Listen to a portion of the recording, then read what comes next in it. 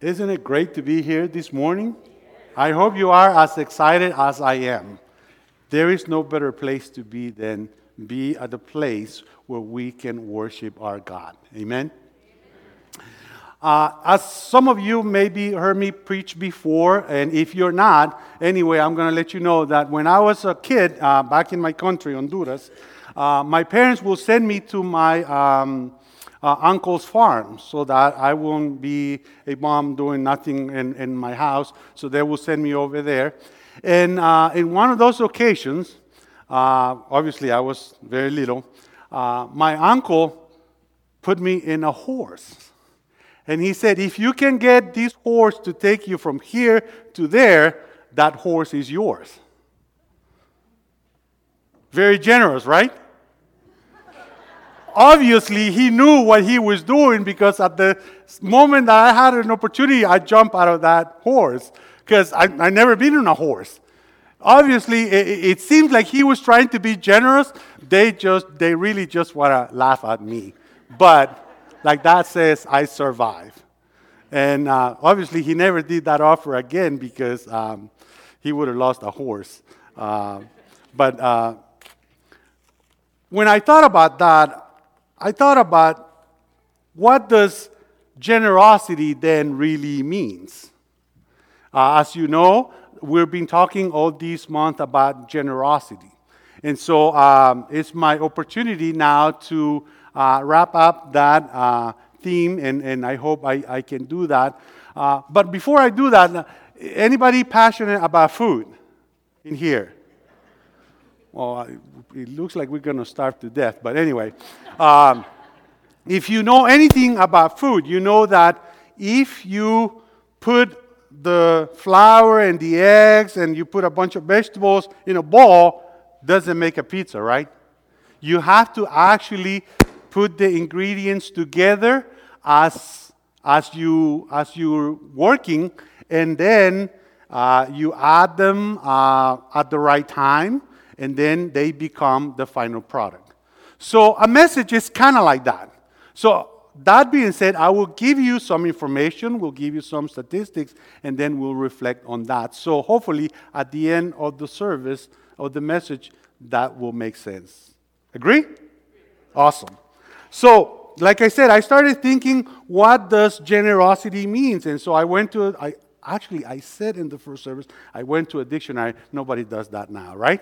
We go to the computer or our phones, we ask Siri, we ask Google. So I went to Google and I asked, so what's generosity? And interestingly, the first thing that he asked me, the etymological definition of it. It's like, okay, well, wait a minute, let me go and see what etymology means. So etymology is just the origin of how the words came about and how they change through time in their meaning. Okay, we got that one covered. So again, let's go again. What does generosity mean? And so in that sense, generosity, it says it derives from the Latin word generosus, which means a person of a noble birth. Isn't that surprising? But as the time developed, like I said, the words changed their meaning and their form. And so by the end of the 17th century, it kind of shifted a little bit to mean more of a person of a novelty of spirit. But yet again, it's still linked to a person of a high birth. As that concept, like I said, continues to change for our own DNA, we'll use that word generosity to mean of a person that has the virtue of giving good things to others freely and abundantly. That being said, in that context then, I entitle my message this morning, Extravagant Generosity. Extravagant Generosity. I wanted to put a picture on that. The problem is that when I Googled the word extravagant, I got all kinds of things. But if you think about something extravagant, it's kind of really difficult to define, right? Again, for our own purposes, I will define extravagant as lacking restraint in spending money or using resources. That's kind of like the bottom line definition. So, extravagant generosity. Do you understand the power of those two words linked together? And so, in order to build on that, like I said, in order to cook this recipe, I want to give you some statistics. In order to do that, I want to ask you to think about a rich person.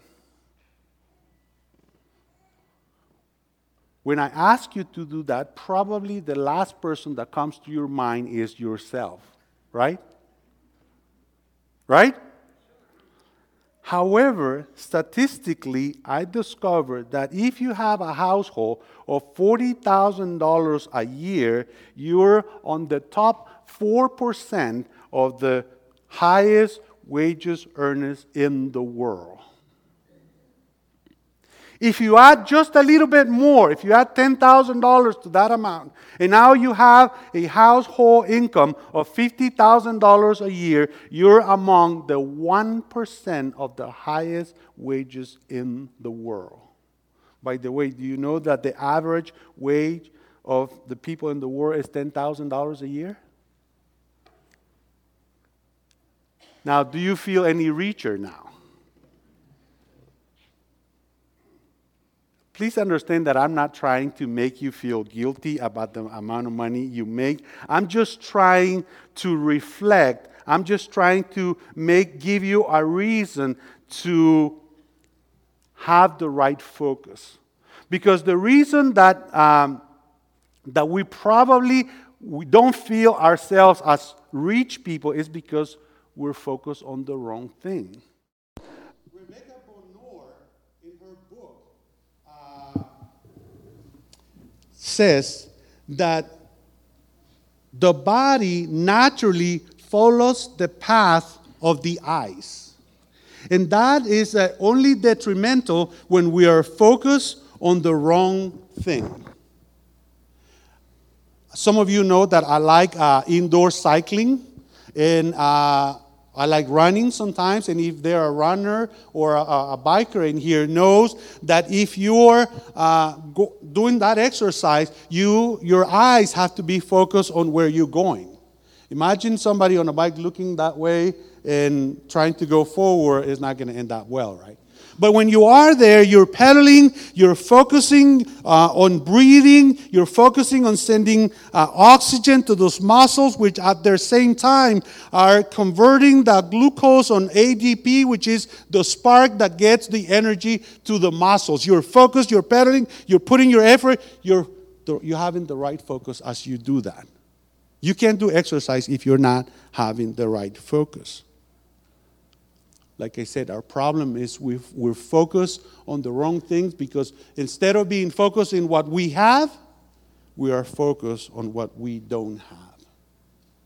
Pastor Vidales mentioned a couple of weeks ago how contradictory it is that the day after we give thanks for everything we have, we're pushed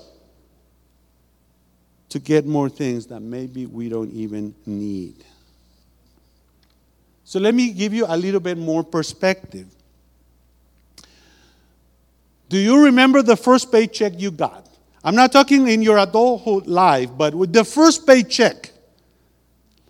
If you remember that, you probably remember that when you got that, your thoughts were probably, what am I going to do with all this money? Right? Now, that goes away very quickly when you start paying taxes and when you have mortgages and other responsibilities. But at that time, where we still don't have all those responsibilities, when we still have the focus changed to the wrong thing, we think ourselves as being rich. Just by the fact that you own a vehicle, a car, a transportation, you are considered a rich person among all the people in the world. If you have food in your refrigerator, if you have clothes in your closet, if you have a place to sleep, you're ahead of 75% of the people of the world. If you have money in the bank, in your wallet, under your mattress, somewhere hidden in your house, you're among the 8% of the wealthiest people in the world. Now, the point of all those statistics is not so that we go, woohoo, we're rich. Right? I hope you know that. But the point of that is so that we can reflect, so that we can think, so that we can have the right perspective of what are we going to do with that?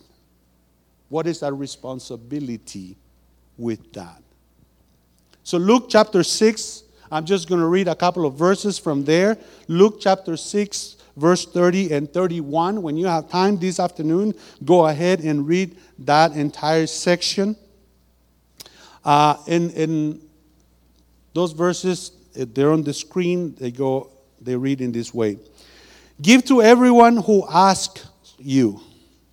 And if anyone takes what belongs to you, do not demand it back.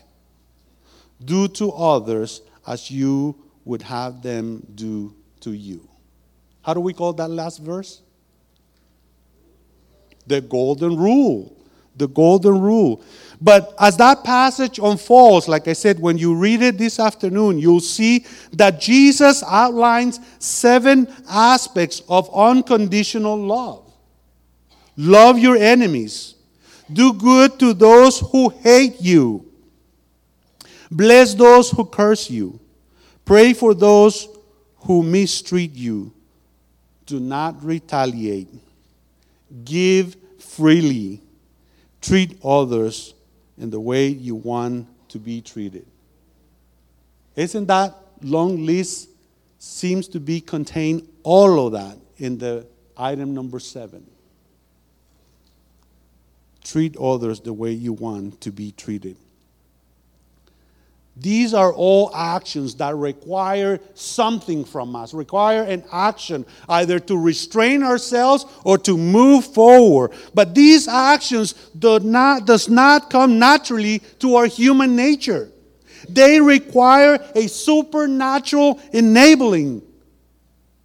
And who's the only one who can do that? Our King Jesus. Amen? They mark, they denote, they embody the distinguished character of our Heavenly Father. It's not about us. There's no way we can do that.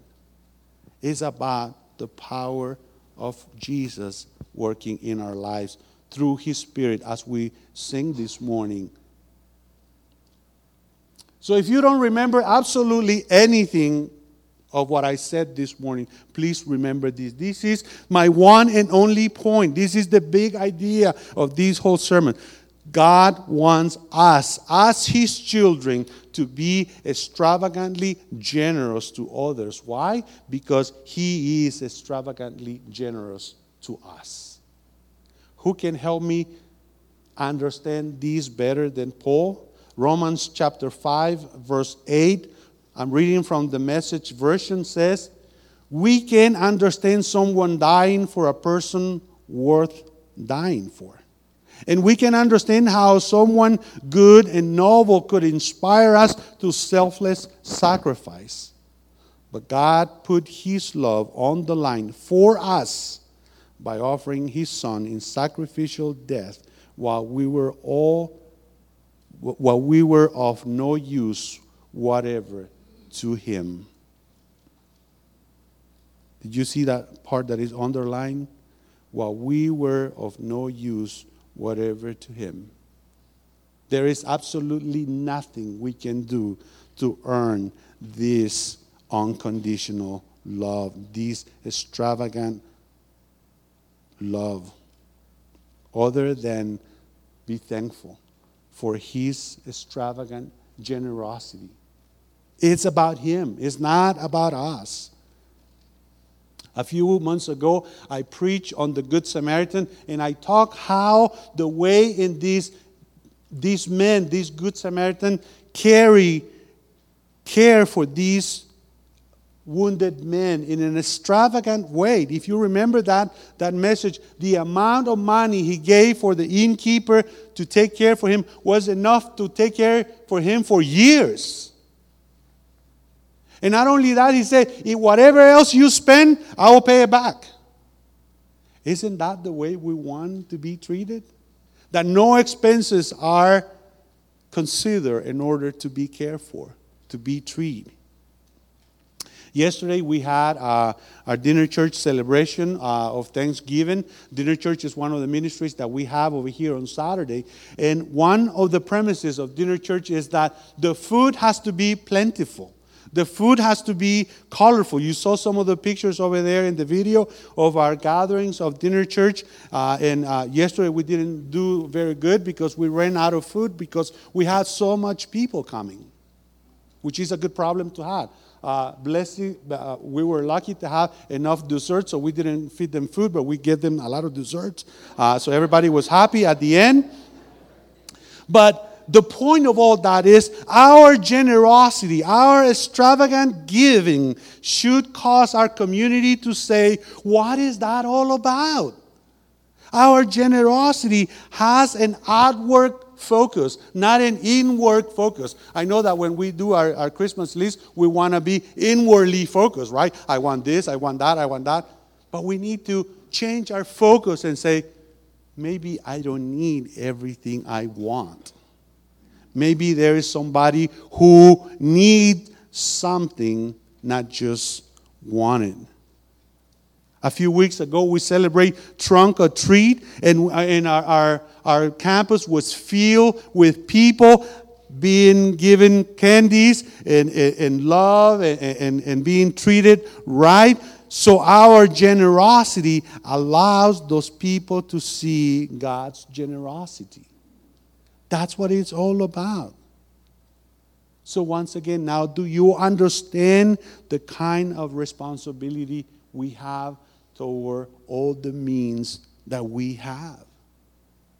As God was shaping his people, when he was talking to Abraham, he said in Genesis chapter 12, and all people on earth will be blessed through you. Friends, those all people is you and me. This is us. This is the people who God is talking about. We are supposed to be a blessing to other people, a.k.a. our community around us. But sometimes we feel like, when you're at home and mom asks who's going to do the chores of the day, and we are looking like, no. He's talking about us. You hear me say plenty of times, do you understand that you might be somebody's answers of their prayers? Isn't that a sovereign responsibility? And when I say us, I don't mean you and I mean the work that God does through us. Remember, it's not about us. All the time, it's not about us. 2 Corinthians chapter 9, verse 10 and 12 and 15 says, this service that you perform is not only supplying the needs of the Lord's people, but is also overflowing in many expressions of thanks to God. Do you understand that what that means is what you're doing is causing other people to be thankful to the Lord? Isn't that awesome that we get to participate? It's not that we have to. It's that we get the honor and the privilege to participate in God's work. Because of the service by which you have proven yourself, others will praise God for the obedience that accompanies your confession of the gospel of Christ and for your generosity in sharing with them and with everyone else. And in their prayers for you, their hearts will go out to you because of the surpassing grace God has given you. Thanks be to God for his indescribable gift. I hope that by this time you're already putting together all these words that we've been talking during all these 4 weeks. Unmeasurably, undescribable, unconditionally, supernatural. Can you tell me you can really grasp the concept of that in your finite mind? I don't know how many of you remember a few years ago some pictures were published about some galaxies far, far away taken by the Hubble telescope that were like, I don't know how many light years of distance of here. And I'm going to speak of myself. I still get marvel of the pictures of the earth, of places I don't know. So it's hard for us to grasp the concept of the universe. And we see these words, unmeasurably, undescribable, unconditionally, supernatural. Pastor Vidales talked about last week, 2 weeks ago, about these unmeasurable oil pouring in Jesus. It's hard for us to grasp the concept of all these, that they speaks of God's extravagant generosity to us. One of the things I enjoyed is watching movies, but I try to be selective of the movies that I see. And in the movies, I always try to get a good point that I just didn't spend all my time watching a movie. And there is a movie called A Knight's Tale. Some of you, I see you remember that movie. But for those of you who don't know that movie, this is an aide. It's not even an apprentice. As an apprentice, it means that eventually he will become whatever he is an apprentice for. But he's just an aide of a knight. And for things that happen in the movie, the knight passed away, and so he kind of takes the role of the knight. And he starts performing as the knight until he gets discovered and he needs to prove that he really is a knight. And as you know, you can only be a knight if you are being birthed into the title. And although he's performed great, he can continue to play the role until the prince, the future king, grants him the ability to be a knight. And when I thought about that movie, like I said, I think about the way we become part of the family. We become part, we're imparted, we're adopted in the way that Galatians speaks about. We become the sons of the heart of God so that we can call him Abba, Father. Isn't that unconditional, supernatural, undescribable, immeasurably way to be loved? Amen. That's the right place to say amen, by the way. Because that's the reason why we're here. You know, there's so many places we could be today. But we are here because we have been unconditionally loved by God. And we have a responsibility. This is the right time to start reshaping, refocusing our view, our focus. Like I said, maybe things that we're thinking about for next week are things that we really don't need. It's surprising when you start thinking about those things that you want and you discover, well, I really don't need that. Like I said at the beginning, and with this I will end, my intention is not to make you feel guilty. My intention is so that we can reshape our focus, so that we can rethink what is our responsibility with all this generosity that we have been given. It's not just for our enjoyment. is so that we can be a blessing for other people. Amen?